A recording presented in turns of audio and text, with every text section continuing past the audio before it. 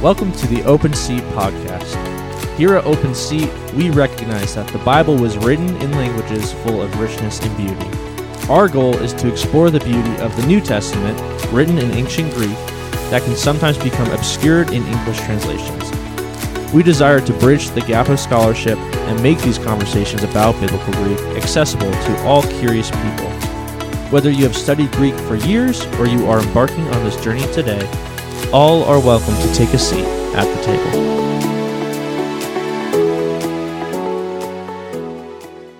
Welcome to the Open Seat Podcast, episode 11. My name is Olivia Madrid, and I'm here with my friends, Caitlin McCracken. Hello, hello. And Cade Robertson. Hey, everyone. And today we have a guest, Sam Swanson. Hello, everyone. Thank you guys for listening. Our last episode, again, was on going through, 1 John. And today we're just going to start looking at studying the Word and how to do that well. And as I'm sure we'll get into a little bit more, during our time at CCU, we all had to write what is called an exegetical, so a deep dive into the Bible. So we just kind of want to share that process and how to, study the Word, learn more about it in your own personal study. But to get us started, I want to know what everybody's pet peeves are. I'll start us off because I think I've got a couple. One is just bad drivers. Growing up in California and learning to drive in California, when people don't drive like Californians, which is probably good. It's the safer thing. Californians don't drive good. No, I drive good though. Yeah, okay. But yeah, I'd say bad drivers, or that's a cheesy one. A more serious one is when people say they're gonna do something and then don't do it. It really bugs me because I'm dude, just follow through on your word. And that's another pet peeve that I have. Okay, well, I'll go next. The driving stuff made me think. My probably biggest pet peeve is when people are trying to merge and don't accelerate, and they just chill there on the side. And yes. I don't get road rage. I'm a pretty laid back person, but that just, I don't know, is so infuriating to me. She says with a big smile on her face. Yeah. Yep. Well, anyway. Okay, I think for mine, I have a pet peeve about myself. If I am talking and I use filler words it drives me crazy. And then so you notice yourself? Oh my gosh, yes. And I get so stuck, and all I'm thinking about is the filler words, and then everything else that I say sounds dumb. So that drives me crazy. Interesting. Having started the podcast, I agree with you now. I don't think and also I've never had to, talk in a format like this before outside of a podcast, but hearing myself and hearing how many times I say, and so that was a big one I noticed in the last episode. So I get it. But that's interesting. You hear yourself doing it as you're going along. Interesting. Yep. Well, good luck today. Thank you. Appreciate it. You'll do great. Okay, Liv. I have two, and they all do with cleaning and cleanliness. There's a right way to load the dishwasher, and if it's not done the right way, I feel sad and upset, and so I redo it typically because it's just there's a way to fit it all in there.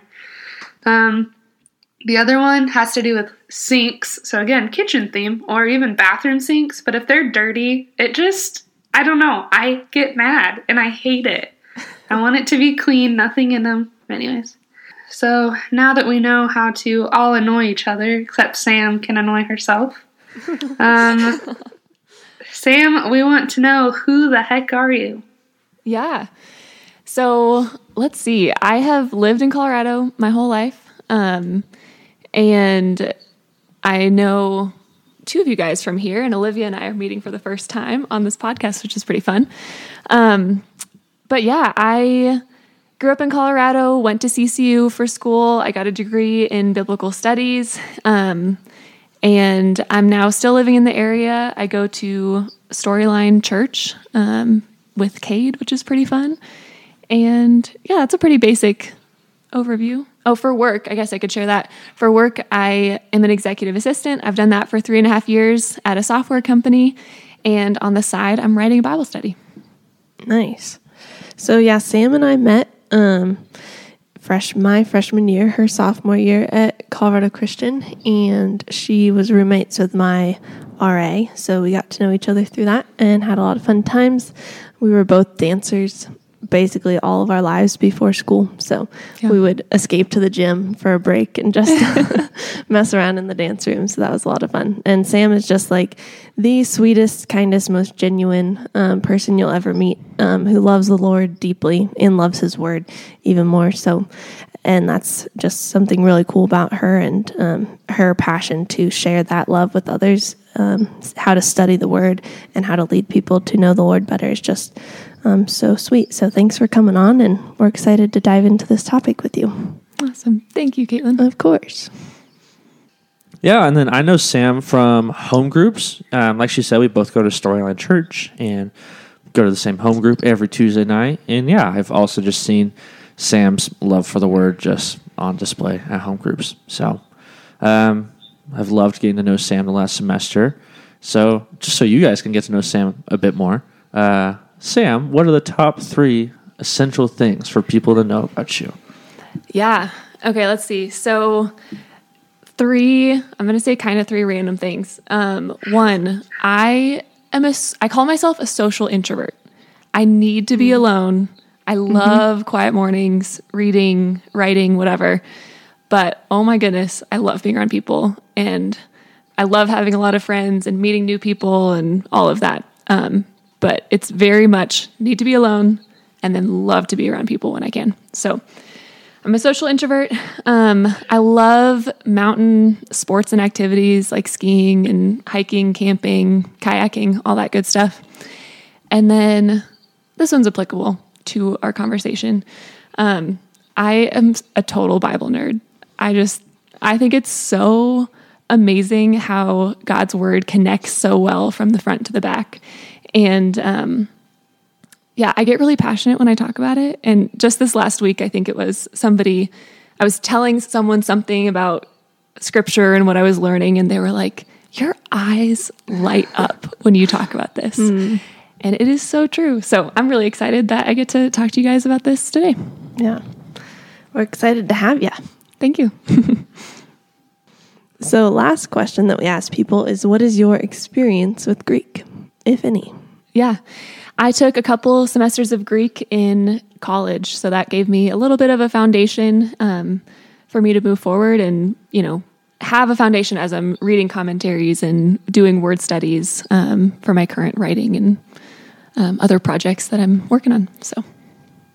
So you mentioned your current writing. So tell us a bit more about what you do in regards to writing and your journey of how you got to where you are with studying the word. Yeah. So let's see. I knew since I was, I think 14 that I wanted to be a writer. But I didn't know exactly what I wanted to write. A few years later, it was clear I wanted to teach the Bible. And so got to college, started to study biblical studies, took, the interpreting the Bible course. It blew my mind that there was an actual way and a method for studying scripture. And I just fell in love with that, and then took additional classes throughout, continued to learn more and more. And now I'm using that knowledge to write right now primarily in 2 ways on my blog. And then, so shorter form content on my blog, and then I'm working on a Bible study on the book of Nehemiah as well. Very exciting. And just sneak peek preview, I guess. When does that come out? Because I know you've been working on this. I wish I knew. I have basically I don't know if you counted a second or a third draft. Okay. But I'm waiting for feedback and should be pursuing publishing soon. So it's kind of out of my hands in terms of exactly how quickly this all goes, but I'm really hoping in 2024 it's out there. Oh, that's so exciting. The beginning of the final stages. Yes. So cool. Well, since Sam doesn't quite know exactly when her study is coming out, until then, like, all of us are going to be having to do our own work on studying the Bible. So in, like, the biblical realm, we talk about this word exegesis when it comes to studying the Bible. So Sam, can you just define, like, what is that, and just kind of start going into more depth about it? Yeah. So really, exegesis is just a fancy word for the process by which we study and interpret Scripture. So I don't know. It's kind of funny. I feel like theologians sometimes take words and then complicate them. But that's what it is. It's super simple. It's just learning how to read and understand God's word. There's another word called eisegesis that sounds very similar to exegesis. And what is the difference if we hear that? Yeah. So great question. That eisegesis is when you basically put yourself and your presuppositions and your own understanding onto the text rather than letting the text speak for itself and then interpret and try to really understand what God is trying to speak through his word rather than what you want to see through it. So you would say that exegesis is better than eisegesis? That would be correct, yep. Alrighty. Just checking. We're on the same page. I love how simple your definition of exegesis is, because I wrote down a quote that we were given in one of our classes that said, the careful historical, literary, and theological analysis of a text. I really like just saying, like, let the text speak for itself, though. I think that you're totally right. And how do we do that, though? I think that it is looking at those, like, three categories are super helpful, of, like, the history of the text and, like, whether that's, like, the historical context or, like, when the text was written, the literary devices that are used, the theological history of, like, understanding of the text as well. And so, but yeah, I love how simple your definition is. Yeah. Yeah, I like those. Like what you shared right there is really helpful as well, because once we understand that it's simple, then we can go deeper and it's not overwhelming. Because once we understand that, okay, we're here to go through the process of interpreting Scripture, then we can say, all right, well, how do I do that? And then at that point we have to say, well, what's the history behind this text? What is the literary context that it exists in? We start to ask all of those questions, and we see that, we're not just asking these questions for the sake of asking questions, but we're asking these questions so that we can come to an understanding of God's word. I think it's important too, just like what Sam was saying, it is simple and it is accessible for everybody. So it's not just people who have biblical studies degrees or who are writing their own Bible studies or for pastors. This is something that every time you open up your Bible and you do devotions or you just feel moved to read, like, you're able to dive deeper and look at, like, all these different facets of the text. Yeah. And I would actually just, add on to that. Like, it's really amazing how far you can get without using any additional resources. You don't need commentaries. You don't need Bible dictionaries or, these online resources that we have in order to understand God's word. And that's what I think is so beautiful. Like, once you understand a simple method, and honestly, before you understand the simple method, God is speaking through his word, and we get to go to it and know that he, through his Spirit, will tell us what he wants to know. Yeah, I think that's so important. Just it makes me think of Hebrews 4:12, I believe it is, where the author says the word of God is living and active and sharper than any two-edged sword. And so if we approach reading the word as like the God of the universe, our creator, our savior, our king, actually these are his words that he preserved for us, that he continues to speak to us through. That is a really helpful way to just, even before we start reading, approach the text. Yeah. I have a quote from the Westminster Confession of Faith. This is something that some Protestants put together back in the 1640s, so it's been around for almost 400 years. It's a document that just has really concise explanations of, like, the Christian faith and theology.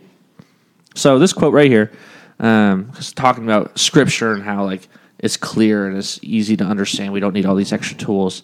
Quote, "Yet those things which are necessary to be known, believed, and observed for salvation are so clearly propounded and open in some place of Scripture or other, that not only the learned, but the unlearned, in a due use of the ordinary means, may attain unto a sufficient understanding of them."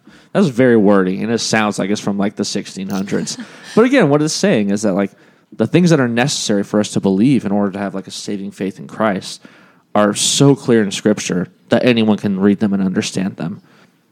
I think of 6th grade me opening my Bible, and God taught me and spoke to me through that. And I knew none of this. I definitely did not know the word exegesis. So now that we have kind of just a basic foundation of, what is exegesis and kind of why is it important? So what are the steps to starting to understand the Word of God? What process do you use and what does that look like? Yeah. So there are, different people will teach this in slightly different ways, but there's kind of a helpful foundational process that we're going to talk through today.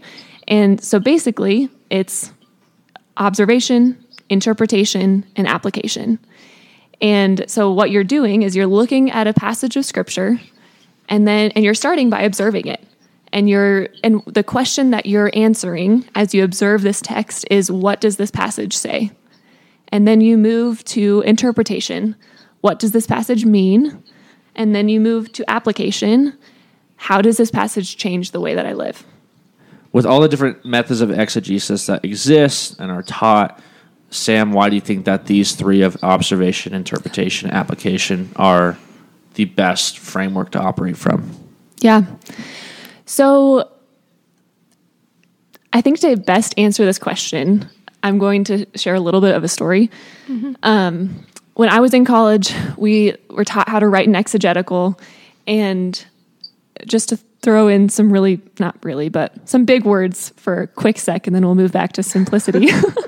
We're taught how to do contextual analysis, literary analysis, genre analysis, detailed analysis, all these different pieces. And as I was learning all that, it was so helpful. But when I got to a point where I stopped being able to just open God's word and approach it as if, I'm here to meet with the God of the universe. It started to become an academic thing. And I didn't want it to be only an academic thing, but that's what it became. And so I had to majorly step back and just say, okay, how can I take these tools that I've been given, which are phenomenal, and how do I use a framework that's actually manageable, or maybe not manageable, that's not the right word, but a framework that's approachable for day-to-day life and for,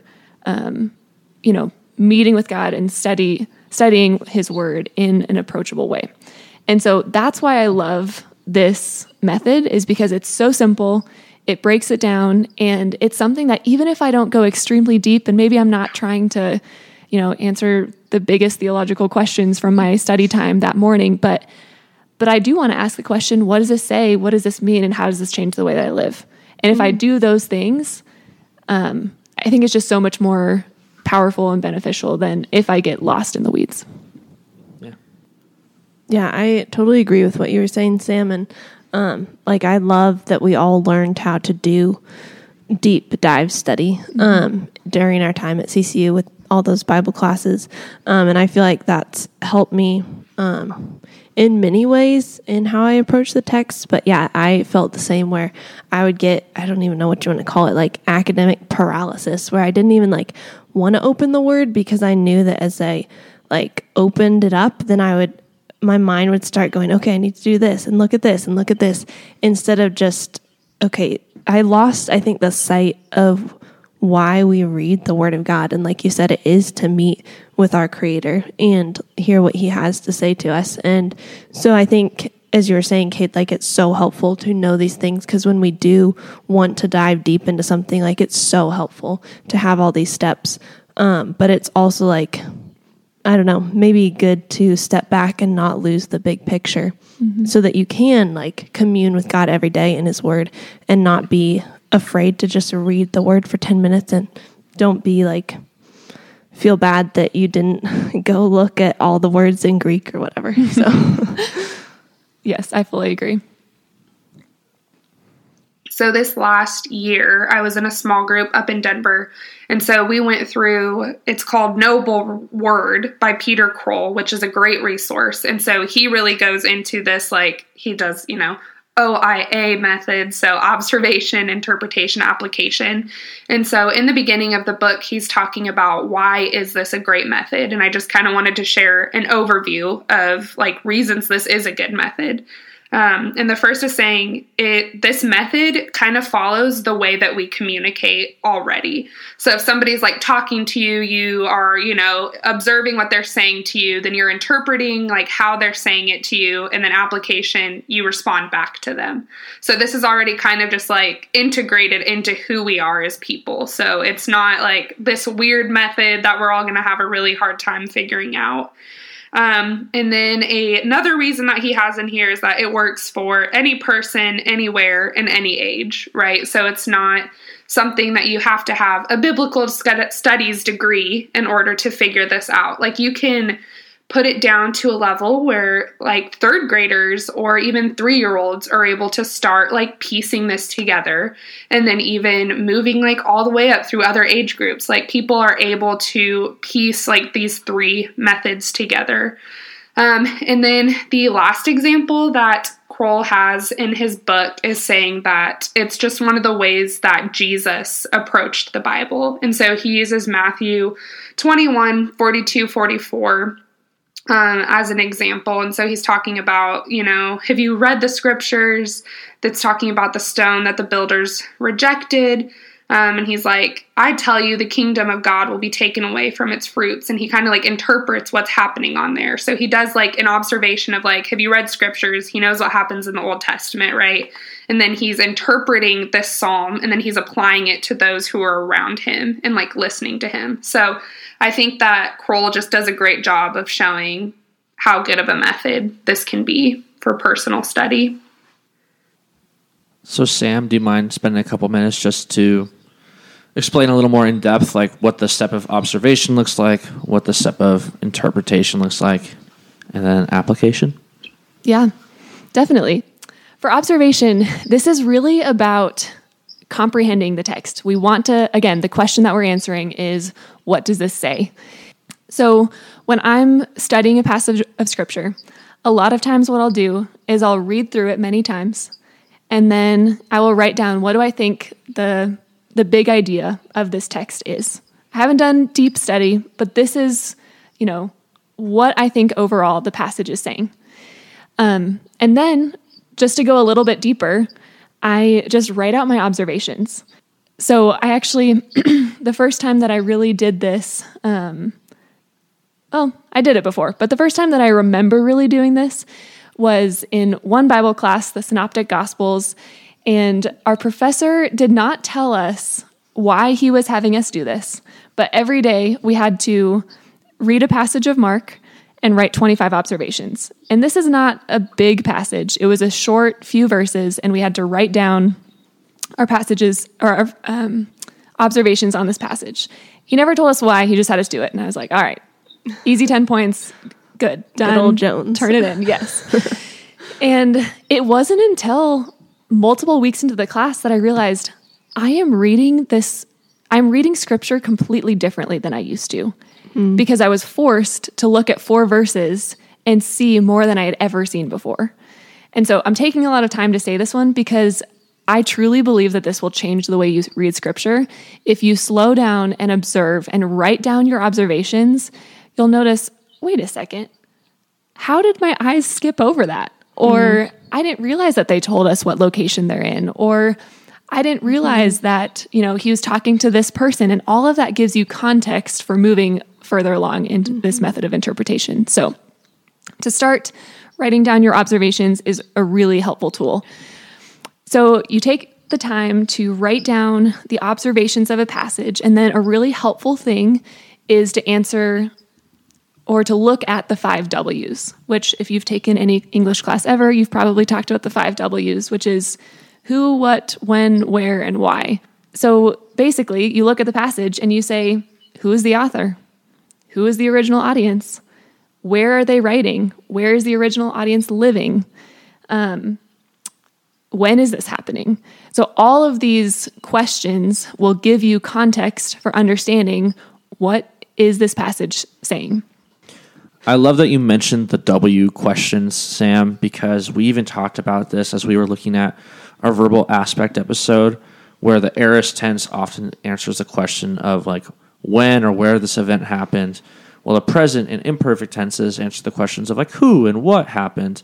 And then the perfect tense and pluperfect tense often answer the question of why.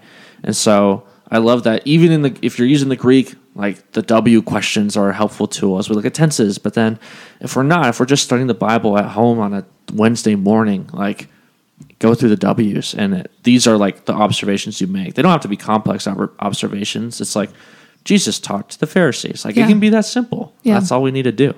Totally. I love that. Yeah, and I love that, like, this is such a natural place to start. It's how we learn what's going on in a text. And even if you're, like, sitting down to write a Bible study or a sermon, like, you'd obviously still start here as well and maybe just spend a bit more time answering those questions. But no matter what you're doing, this is a fantastic way to just start learning more about what you're reading. Yeah. And it's amazing how much of the answers are right in the text. That's what I didn't realize before college, honestly, was how if you learn to actually see what's in Scripture, you realize that, commentaries are enormously helpful. I'm so thankful for the people who write them. But we can get so much just straight from the Bible itself. So I love that. So another tool that is really great is I don't know that there's a name for this, but basically, the idea is studying the literary context. And it's so simple. Let's say you're reading a passage. What you do is you look what comes directly before this passage, what comes directly after this passage, and how does this passage fit into the context of the book as a whole. So simple, but when you do that, you realize, oh my goodness, this author was actually trying to say something before that was going to lead up to this. And maybe the thing that they say next rounds out or concludes what they started here. And maybe, the rest of the book talks about the same topic in other ways, and it just gives you a fuller picture. So that's a super helpful tool. And 2 others that I want to say quickly. Studying genre is really important because if you're reading a poem, you're going to interpret it differently than if you're reading narrative or apocalyptic literature. Poems are not meant to be taken literally. They are often metaphors. And so we just have to take that sort of thing into account. And as you're studying genre and the literary devices, you can pay attention to things like metaphors or like repetition, because that will often give you insight. If repetition, for example, that will give you insight into something that the author most likely thought was really important because they said it 4 times, not once. So those are a lot of the tools. There's many more, but those are some of the basic ones that I wanted to bring up really quick. So that overall is how do we observe a passage. These next ones are going to happen a little bit quicker. There's just so much to cover in observation, but the next one in our method is interpretation. What does the passage mean? And there's 2 points that I want to mention here. Cross-references are extremely helpful in understanding or in interpreting a passage. Basically, the idea here is let Scripture interpret Scripture. So when you're reading one passage and it links out to another one, read that other one because it probably will give you more insight into what is happening here. So that's one really great tool. And then the other one is always reading in light of the gospel. The whole Bible is a story of redemption. It's all just one big rescue plan of God bringing his people back to himself. And, it culminates in the gospel. And so when we read and interpret, we have to remember the gospel and remember and pay attention to, how does this passage point me back to God's rescue story?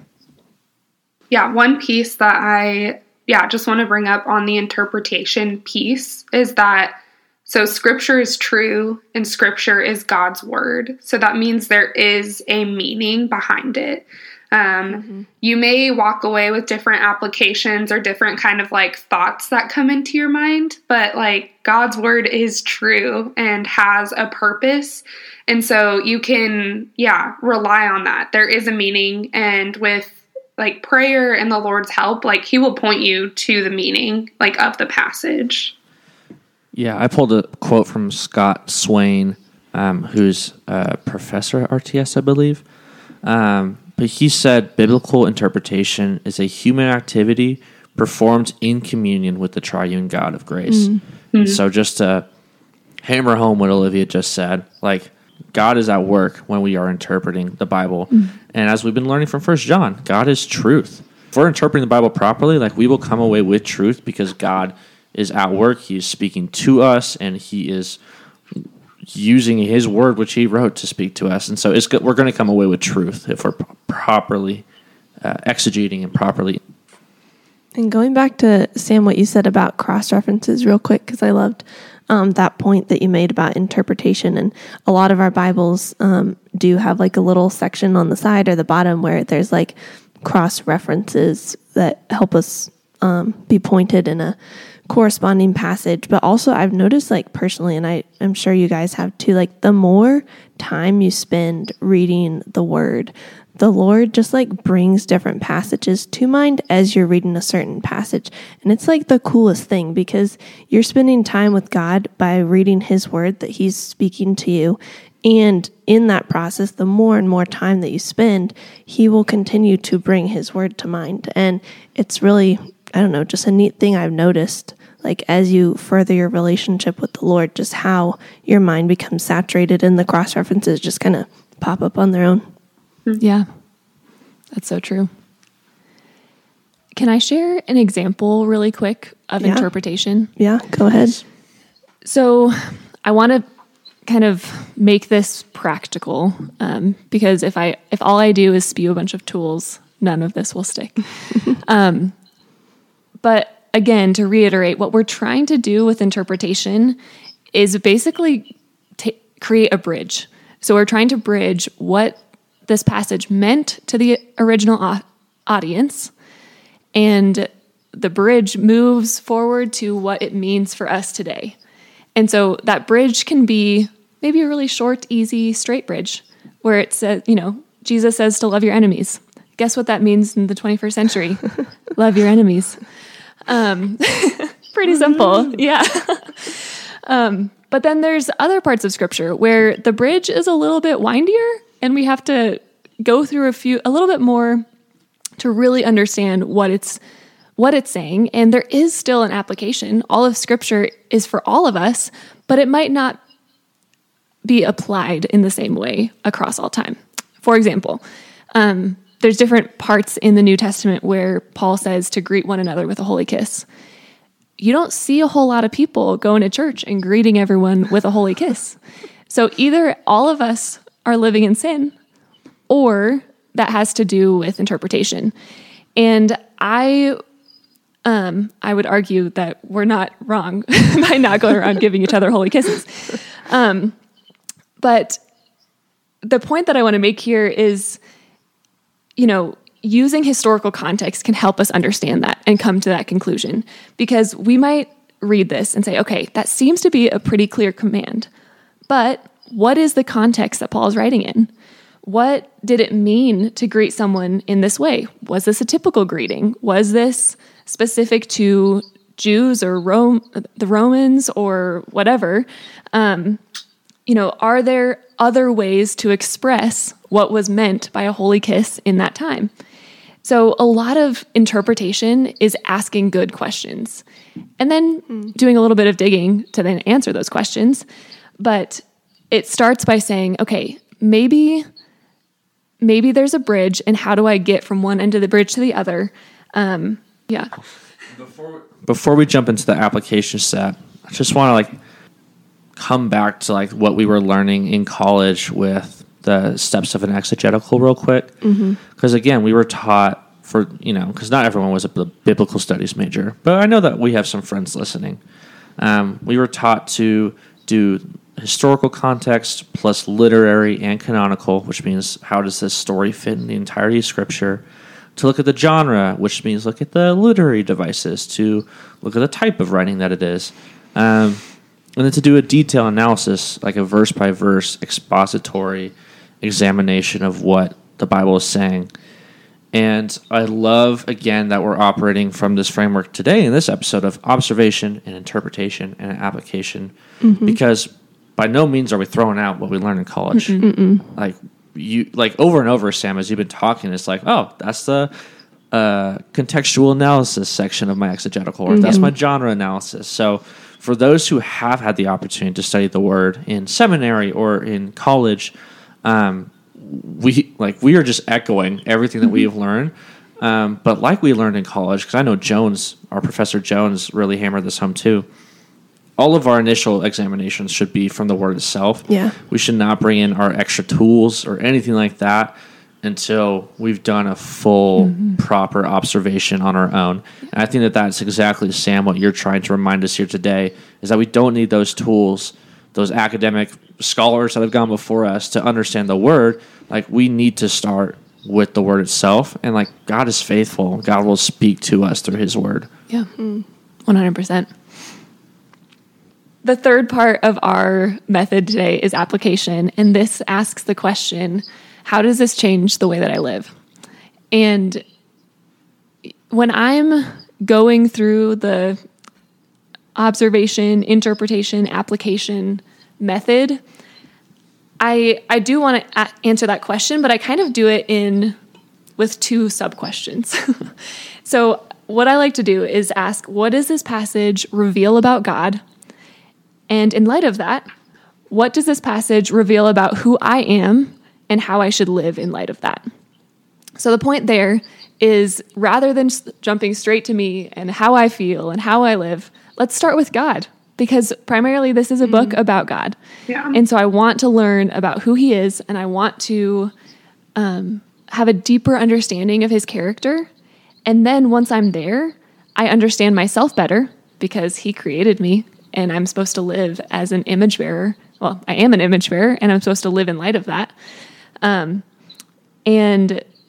yeah, I'll give a quick example of this as well, because sometimes it can feel intangible to answer that question. What does this teach me about God? Okay, well, God is generous. Great. I should be generous too. Great. That was fun. All right, now I'm off to work. There's so much more. It's actually it was Tozer who said, what we believe about God is the most important thing about us. And I am starting to understand that more and more. An example from my personal life, isn't it fun when we realize fears that we have, and then we realize their roots, and we're like, well, that's a lot to unpack.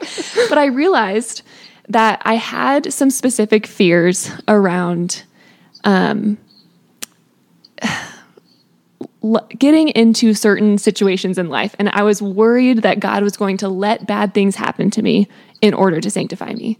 And not just let them, but almost like He needed this to happen to me. He needed me to hurt in this way or experience these bad things in order for me to be sanctified. And that was a complete misunderstanding of who God is. He doesn't need me to sin. He does not want me to sin. He doesn't need me to be impacted by the worst of other sins in order for Him to shape me into the image of His Son. And I was misunderstanding His goodness and not recognizing that He actually wants me to walk. There's going to be pain and there's going to be heartache, but He's not trying to coerce me into this extra painful path. He wants good for me, and He wants to bless us, and He's with us in the hard, but I was just forgetting His goodness and and, taking this big idea of sanctification and seeing that separated from his goodness. And what I needed to do was remember who he is. And then I didn't have to be afraid, because I could trust that when I followed him, he leads to the path of life. And that's good. Mm-hmm. So I wanted to share that, because I think that these questions actually do change not only how we think about God, but how we live. Mm-hmm. Yeah, they definitely should. Yeah. Mm-hmm. And I love that you shared that experience that you've had with the Word and with reading the Bible. 'Cause, like, one of the things that I wanted to make sure we talked about today was like the idea of presuppositions, and like that's kind of what you were getting at, is everyone has lived life and everyone has experienced different things in life, and so as a result, everyone's going to approach Scripture with expectations. In a sense, or even sometimes expecting Scripture to say something, expecting it to not say something. And one of the most important parts of like interpreting the Bible well, that we may apply it to our lives well, is to remove our presuppositions. Because like you said, you had this like fear that like God was going to put me through these horrible things, that I might be sanctified. Like I have to go through these things in order to have something to be sanctified about, right. Almost. And like that's not the heart of God. And when you approach Scripture with that expectation, you might read about like the suffering that Paul went through, or the horrible things that happened to the Israelites. You might assume like, well, that's God putting them through these horrible things because that's what he does. But you've got to remove that presupposition so that you can see, no, God is a God of grace and mercy, a God of love. And so when I interact with people today in our culture, like Christians or non-Christians, doesn't matter who, one of the strongest things that like people have to overcome when it comes to studying the Bible is like their own presuppositions. Mm-hmm. Like why would God allow evil in a world? God is the cause of this evil. He has to be if he's all powerful, stuff like that. Like what you think about God before you enter the text, like can affect how you interpret and understand the text. But proper exegesis is removing those expectations. Mm-hmm. And like we said, like from the very beginning, we want to let the Word speak for itself. We don't want to project our own. We don't want to make the Word say what we want it to say. Yeah. We just got to let God speak for himself. Yeah. Oh, which reminds me of such a cool quote, guys. I love Tim Keller. I've been listening to so much Tim Keller lately. He's amazing. And at the end of one of his sermons I was listening to the other day, he said, just let Jesus be who he is. Do you want a real God, or do you want just a projection of your own heart? Mm-hmm. Again, let Jesus be who he is. And like, that's hard. And that's convicting too. Mm-hmm. But it's so important when it comes to reading the Bible. So this is a Greek podcast, just talking about how we use the Greek and getting to know the Lord more through it. So in this entire process of studying the Word of God, how does the Greek fit into this? And where in the studying and where in the different types of methods would we use the Greek that we're learning to know more about God? The observation step is a great time to start looking into definitions. And the cool thing is you can actually start with English definitions, but you can then go deeper into Greek definitions. An example of this is I recently-ish, did a deep dive into Philippians 4. And I approached it asking the question, what does it mean to be content? And can contentment and logging coexist? And so I had my questions that I wanted to answer, but I went to this text and ended up looking up the Greek of the word that Paul used for contentment, and it gave such a deeper insight. So, Paul is talking about contentment, and then he makes the quote, or he says the quote, I can do all things through Christ who strengthens me. So it's interesting looking at the Greek behind that, because the word that he used for contentment technically was used often to mean self-sufficient. But when you read it in context, he's not saying, I am self-sufficient. He's saying that by Christ's strength, that's enough. I can be content because Christ's strength enables me to and gives me what I need. So that's one example and kind of how I would say it fits into the observation piece before you move into interpretation. To answer kind of like my own question with that, two thoughts that I have with the Greek and using these methods. So one, Sam was just touching on it a bit. You can do what we call a word study. So you can find some words that either appear a lot in, you know, that passage that you're looking at, or some words maybe you have some confusion on or seem to be kind of the main point. Looking at the Greek, diving deep in there. Seeing kind of what the real meaning, you know, is of that Greek word, seeing does the English best portray that, does it not, you know, kind of going deeper. The second piece I would say is we've talked a lot about word order and even aspect in a lot of our episodes. So again, word order is different, you know, in the Greek than it is in the English. The author in Greek can move words to the beginning of the sentence to show more importance, or kind of group things together to show how all things fit. And then again, with aspect, the author could be using different pieces of that to highlight things that are important that they want their audience to pick up on. And so I think, again, moving into that observation piece and even the interpretation piece, like those are like really helpful things to be using the Greek for studying the Word of God. And even just to give like two more real brief examples, on the very first episode of this podcast, like I talked about the passage where Paul talks about putting on the armor of God, and how in the English, Paul is just commanding you, like he's speaking to you, like that's his audience. But in the Greek, it's very obvious just from the structure of the word. It's like you plural, you all. Like I'm not writing to one specific person, I'm writing to you, the church. And like that just gets lost in the English sometimes, but that's such an important application idea, because when we think about putting on the armor of God, it's not just that like we are putting on the armor ourselves, which we are, we should be, but like those around us should also be equipped, because like we're a unit, like we are standing together as the church, and like that is the idea Paul's trying to get at. And I also think we've talked about it. If not, we're definitely going to talk about it in the future, but I feel like we've mentioned it. In Hebrews, there's a Greek word, hilasterion, and then there's also a Greek word in 1 John. This is what I can't remember if we've talked about it yet or not, which is hilasmos. It's the same root there. Hilasmos is describing Jesus as our atonement, and hilasterion is translated as mercy seat.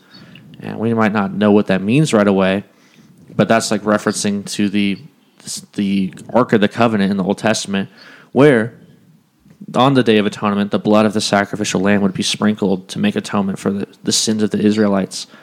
And the root is the same. It's like Jesus as our atonement is this, you know, it's hilasmos, hilasterion.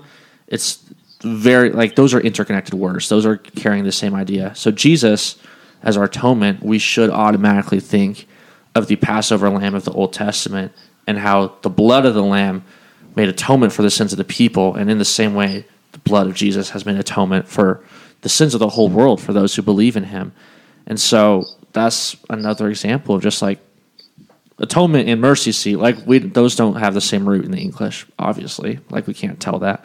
But looking at the Greek, we can see where those words have come from and how crucial it is that those are two ideas that need to be connected as we think about them.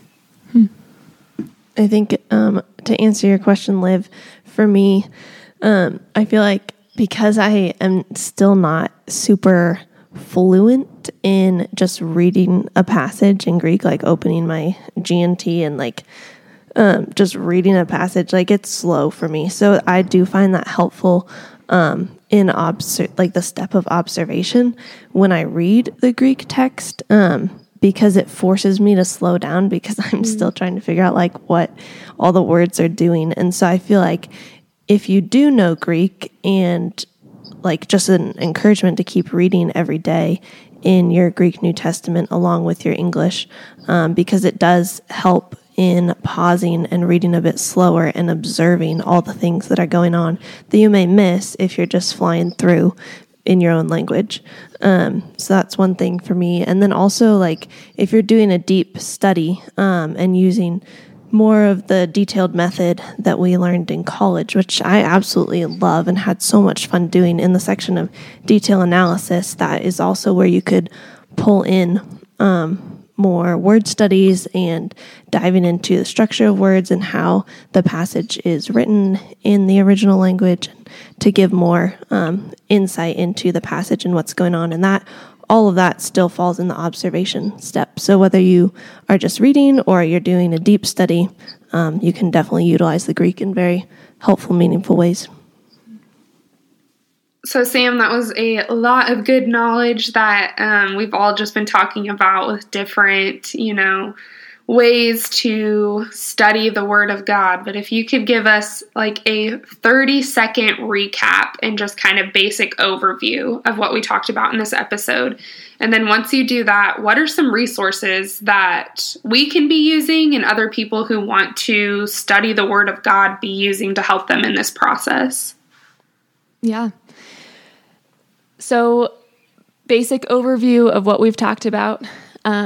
We started by giving a definition of exegesis, which is basically the process by which we interpret God's word.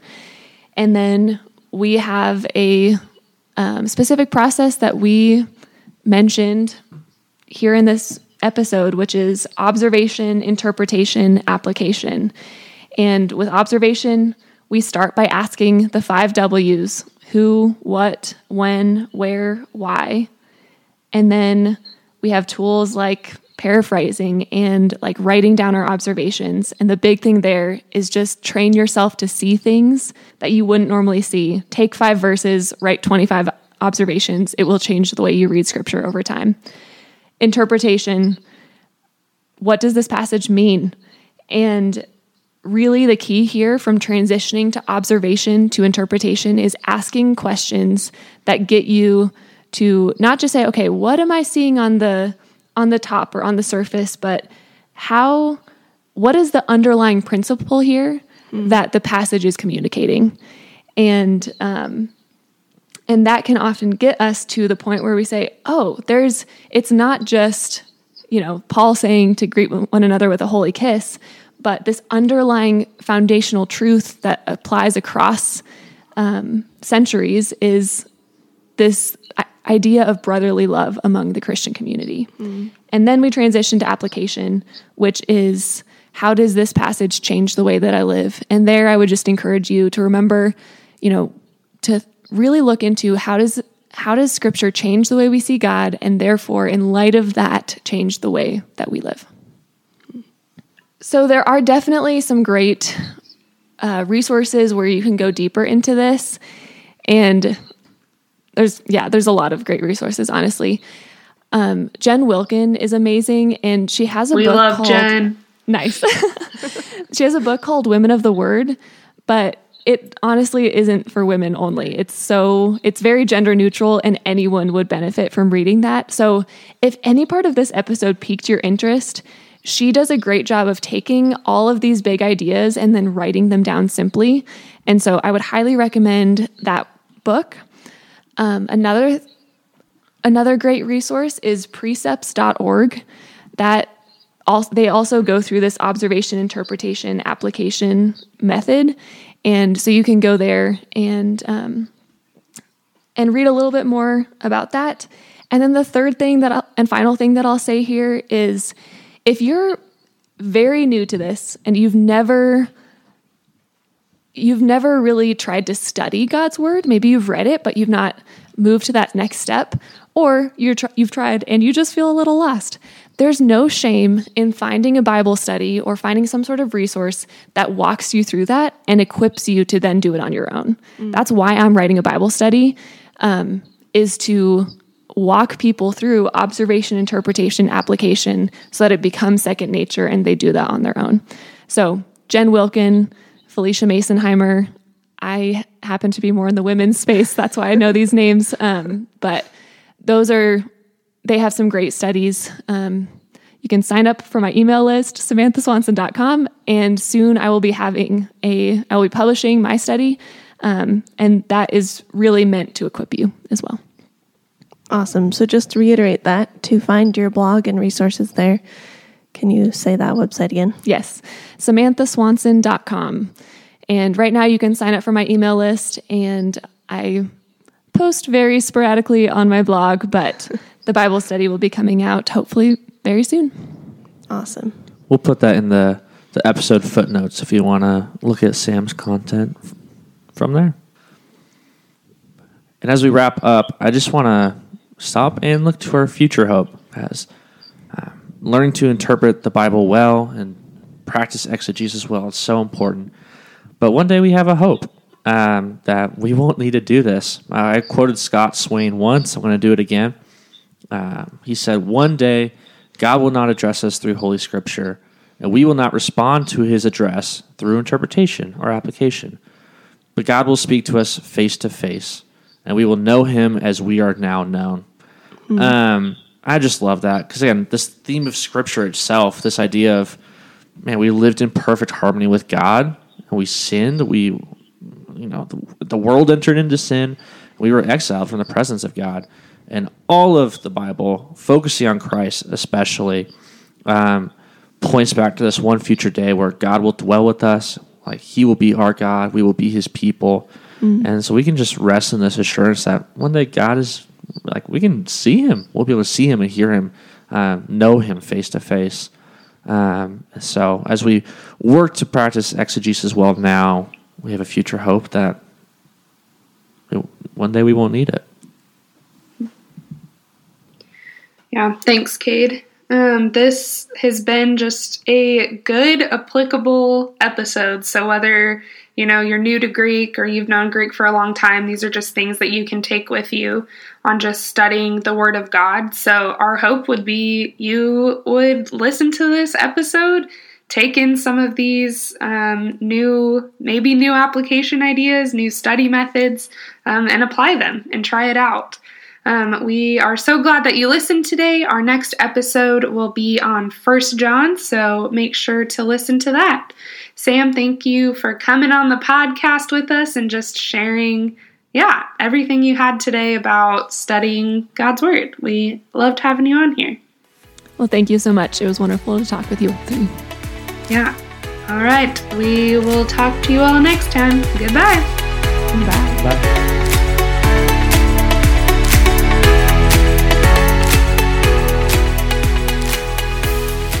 Thanks for taking a seat with us today. We hope you were encouraged as we discussed the glory of God revealed through his word. If you'd like to join or participate in the conversation, follow us at Open Seat Podcast on Instagram or send questions to our email, openseatconvos@gmail.com. Until next time, grace and peace.